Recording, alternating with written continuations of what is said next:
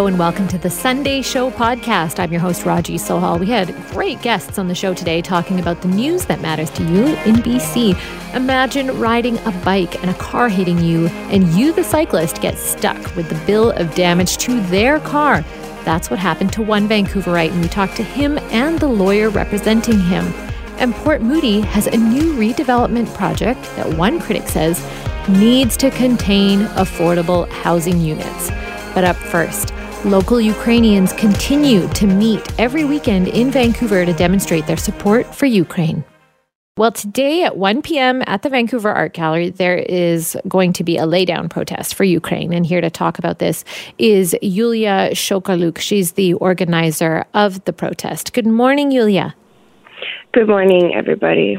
Well, before we get into it all, it's raining today. So will the laydown protest happen, or will it just be, you think, moved to standing? You know what? The weather is also sort of against us, but we are definitely going ahead with a plan. We have urged everybody to bring in coverings, so hopefully, rain or shine, we have to be there. Of course you have. No stepping back from this. That's wonderful. I think that you're still going ahead with it and asking people to be prepared. Yulia, can you tell me about your connection to Ukraine? So I am Ukrainian. I've immigrated to Canada at an early age when I was 15.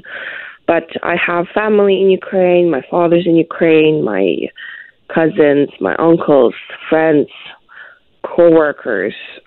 So I have very much first-hand connection to Ukraine and everything that's going on there.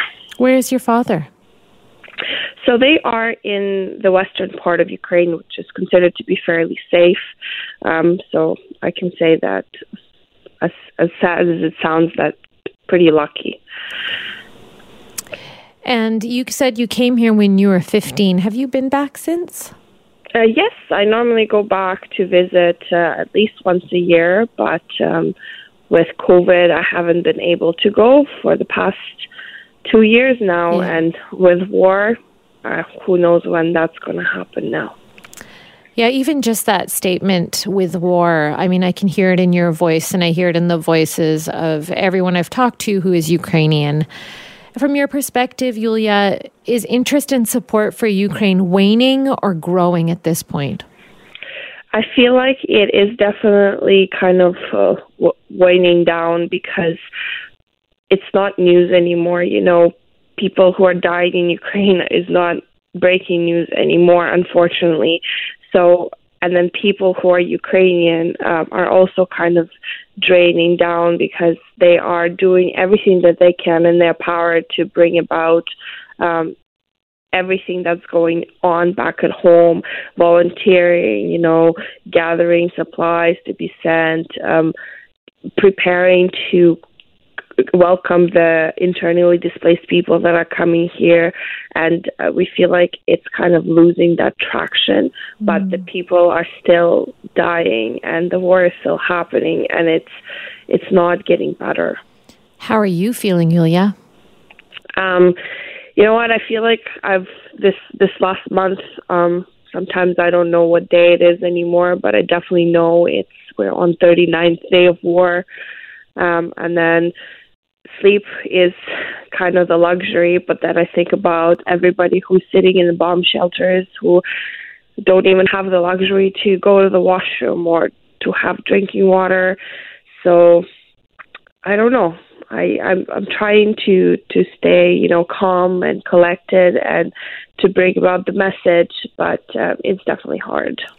Well, and you're taking action, which a lot of people agree is the way to find hope when you do feel helpless. So tell us about this laydown protest. What is it? Why do you think it's an effective way to protest? So we've been having protests week upon week, and we just want to make a little bit more of an impactful statement, a little bit more of a picture, I should say. It is not an original idea. Protests like these have been happening in Europe, with the original one starting in Poland, and it gives off that very nice visual of people lying down in in silence in the city square that is heavily populated, because this is what's happening in Ukraine in the occupied cities. There's just bodies, mass graves of people, and we just want to give that powerful visual for everybody that's kind of passing by and everybody that is kind of willing to see and to listen to our story, that we in Canada are so lucky to live here in this free democratic world where people in Ukraine are dying, children are being killed, women, innocent people who haven't asked for it. And what is support like, would you say, from non-Ukrainians for the protests? Are they participating? You know, I'm very, very proud of Canadians and the strength that they've shown, and with our ally, other ethnical communities, they come out week to week to support. They are willing to listen to the news, learn about what's going on. So we are very humbled by the support that we see from, again, non-Ukrainians, but Canadians and other allies. But it would definitely be better if it was more. You know, as sad as it sounds, we definitely want to see a little bit more of that.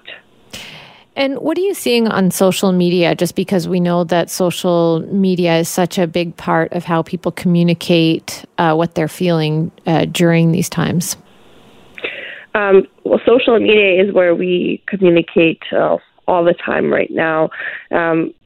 If you look at, for example, my personal Instagram account, my stories are all now filled with the events that are going on in Ukraine, with everybody sharing what they're feeling and what they're trying to do and what they're doing within like their little clusters. And you know, it's supposed to be sometimes a place where you go and maybe rest a little, look at some fun stories, look at some jokes. But right now, based on my connections, it's turning out to be a little bit more of a information place and a little bit more of a ways for people to cry out and showcase their feelings.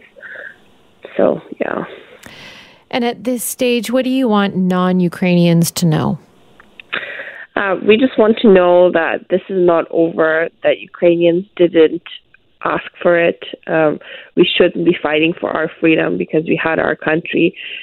We don't want children to be dying. We don't want women to be dying. We don't want all these 10 million internally displaced people coming here, and then what we have is a big chunk of them are going to be coming to Canada. So we want Canadians to know that the people that are coming here, they're hurt. They're going to be emotionally hurt, with some mental health conditions, and we just want help and understanding. Yulia Shokoliuk, thank you so much for being with us this morning. Thank you. Port Moody residents will get a chance to weigh in on a massive redevelopment plan to transform a neighborhood near the Coquitlam border. However, not everyone is happy with the development. Haven Lerbecki wrote an opinion piece in the Tri-City News on why this development proposal is not affordable housing. She joins us now on the line. Good morning, Haven. Good morning. Thanks for having me. So, Haven, why are you not satisfied with the redevelopment plan in Port Moody? Sure. So, this proposal by West Group is looking to turn an area that is currently about 59 single-family homes into a massive redevelopment, as you mentioned. Back in 2017, our community went through an extensive planning process about what we wanted that community to look like. This development proposal is 50% greater than what the community ever agreed to with density. But with that level of increased density that they're asking for, there's not been one unit of affordable housing committed to by the developer, not one. And I just think that is unacceptable. So what happened with the increased density? You mentioned that it was kind of a surprise? Well, again, I mean, developers can come forward with whatever they like for proposals. So I wouldn't say it's a surprise that developers asking for more than the community agreed to. But what is a surprise is when a developer comes forward and asking for that substantial level of increased density and the impacts on our community. I mean, of course, when you have increased density, you have to look at your roadway networks, your park systems, what kind of jobs are coming in, and what kind of housing are we actually building. Port Moody has a housing needs report like other municipalities we've had to create, and it tells us very clearly what we need to be building. We need to have affordable and accessible homes for families, for seniors, for those with low income.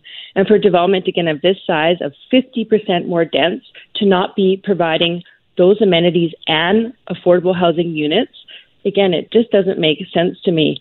Another thing that's important to mention is that Port Moody has a policy for affordable housing, that all large developments should have a minimum of 15% of those units being affordable. And again, this substantial, massive development proposal has none. Okay, so then is it in violation? So our policy, from my understanding, is an interim policy. It's not mandatory, and I think that's half the problem. It's up to council to enforce that policy currently. But if they're not going to treat it like it is mandatory, then that's how we get this type of situation. I think, we have another development that just was recently approved, Woodland Park. That development is almost as big as this one, but it came up from the beginning with affordable housing, a large affordable housing component. That developer showed that they were serious about working to provide our community affordable housing. And again, Coronation Park has not demonstrated that. And what have you heard from Coronation Park, from the developers, about why they chose to not include any affordable housing in, let's mention that number again so people are aware, 2,665 units. That's a lot of new units. Exactly. And I think another important point is when we're talking that 50% density, it's only over 75% of the originally envisioned site. So just to give you an idea of scale here, if anyone's been to Port Moody, Newport Village is about 900 units. So we're talking 3 times the number of units of Newport Village with no affordable. The developer has tried to say this is some sort of trade-off that we have to accept as a community, that they can only give us parks and job spaces instead of or besides, affordable housing. And it just isn't true. Like, I think we can't forget here that developers are a for-profit industry. And it's up to our council, of course, to understand that and to make sure that they're pushing for the needs of our community when we look at any development proposals. In my opinion, if we have a policy of 15% affordable units and a proposal doesn't have that from the get-go, the answer should just be no. That's the type of strength I think we need from our council to make sure that our housing needs are actually addressed. Okay, yeah, and you did mention that it's taken place before, the affordable housing being included in a new development. So were you expecting for the new development at Coronation Park to include it? Absolutely. Not to get too technical, there's some arguments like, when do you talk about that? Of course, a community has an official community plan. And if you want to make a change to this plan that we had, I think I mentioned in 2017 is when we set our plan for this neighborhood. This developer is asking for us to change that plan. Some are arguing, that's not the time to be talking about affordable housing. You should do it later down the road, basically after it's already in the approval stages at rezoning. I completely disagree with that. Again, if a developer is coming forward with this level of density, this huge of an ask of our community, they absolutely should be able to commit to affordable housing at this time, not some far-off promise in the future. Our community needs to know now. Okay, Haven, and some people in that neighborhood, some people may be even interested in purchasing in that redevelopment, might be themselves NIMBYs, the not in my backyard people, those folks who say, I don't want affordable housing in my development. And those people I pointed out earlier in our show may be saying that for different reasons. Maybe they are older, they've gotten used to their habits and don't want to mix with others that they feel are not in the same bracket as them. And maybe they are young families who are worried about what would happen if some people in the development were of a different background economically. What do you say to all that? When I hear that term thrown around, I mean, sure, there might be a few odd person that feels some of the things you're saying, but to be frank, I find that term to be highly offensive to people that have legitimate concerns about their community, which is just not myself, it's many others. Again, when you have a development of this size coming in, you mentioned over 2,600 units, there are going to be impacts to that. And as a community, we need to be asking what those impacts are. And most importantly, we need to be asking what kind of housing we're building. So when I've talked to other people in the community, that's their concern. Again, we have our housing needs report. We know what we need to be building housing for families, for seniors, for people on lower income spectrums. And how is Coronation Park supporting that or helping to address the housing crisis that we know we're all in? Again, how are we going to support our road networks, our parks? How are we taking a whole community approach as a small community of Port Moody? So again, I do not think that quote NIMBY is something that is driving the concern around this project. I think these are legitimate concerns from people that care about the future of their community and want to welcome people to our community. But we have to be asking again, what kind of housing are we building? And is it for people that actually need housing? So interesting. Thank you, Haven, for being on our show. Thanks for having me. A Vancouver cyclist is speaking out over a $3,700 bill he says he got from ICBC after he was hit by a vehicle while riding on a bike route last summer. Ben Bolliger told Global News he was struck by a driver who ran a stop sign while cycling. He joins us now with lawyer Joel Zanetta. First of all, good morning to you both. Good morning. Ben, I'm sorry you were struck by a car. That just sounds awful. Can you tell us what happened? Yeah, absolutely. So, like many of us over the course of the pandemic, I was working from home that day. I jumped on my bike to head to Granville Island. I live really close to VGH, so it's not far, to pick up some lunch. And less than 200 meters from my house, I was struck by a vehicle that ran a stop sign. So I was thrown to the opposite side of the intersection and then, sustained some pretty serious injuries. My right arm was decimated. I will never have full range of motion again. And my bike was literally snapped in half. Wow. And then what happened? Recovery has been slow. This happened in July. And dealing with ICBC it is not the most straightforward of processes, that's for sure. So I was really surprised last week when I received a bill for $3,700 to cover the insured, the driver who hit me, his damage to his vehicle. And as ICBC points out in the letter, I was, in their words, driving an uninsured vehicle at the time, so I am responsible for the loss. Were you expecting this bill? No, absolutely not. I mean, it is absolutely flabbergasted. I'm stunned. It just seems so totally wrong that, the insurance regime we're in somehow views a bike, which is a vulnerable road user like a pedestrian, as an uninsured vehicle. I mean, I'm totally stunned. I think a lot of people who have come across this story in the news were surprised as well. Joel, you're a lawyer who deals with biking cases. What was your interpretation of this bill when it came? I have seen it before, firstly.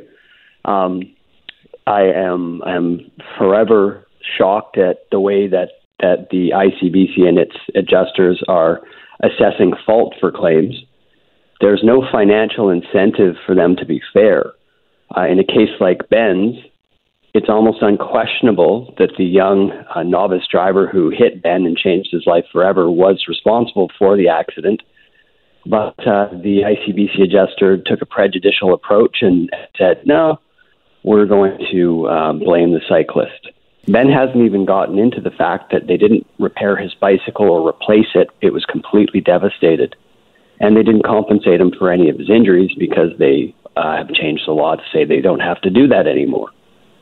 So it's just been, for me, it's been an endless source of frustration. I'm fighting for cyclists every day, and I can't understand how this is possible.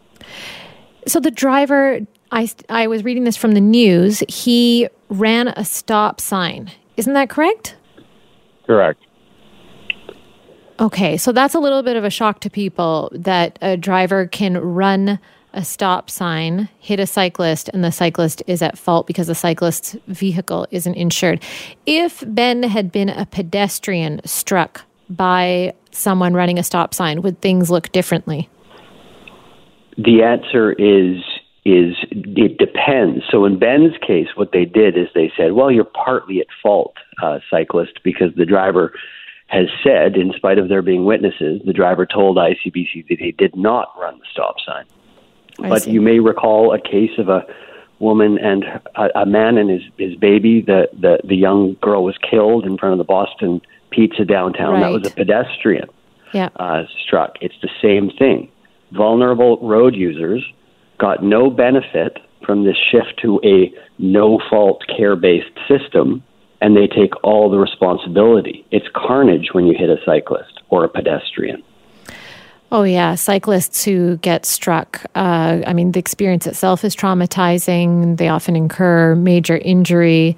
But you stated, Joel, that you've seen this happen before. Correct. How common is it? This is not the first site. Yeah, it's becoming an epidemic internally with ICBC. They don't have a deep understanding of the rights of cyclists. They don't have a deep understanding of bike routes and the fact that these are actual lanes. And if you can't park a car in them or take a right turn across a bike lane, and they regularly say, you know what, we're going to go 50-50. And that way they can collect against the cyclist or the pedestrian or whomever it is, and then they can send them a bill. It's inappropriate. So, Joel, you're representing Ben in this case, correct? Correct. And what do you hope to achieve?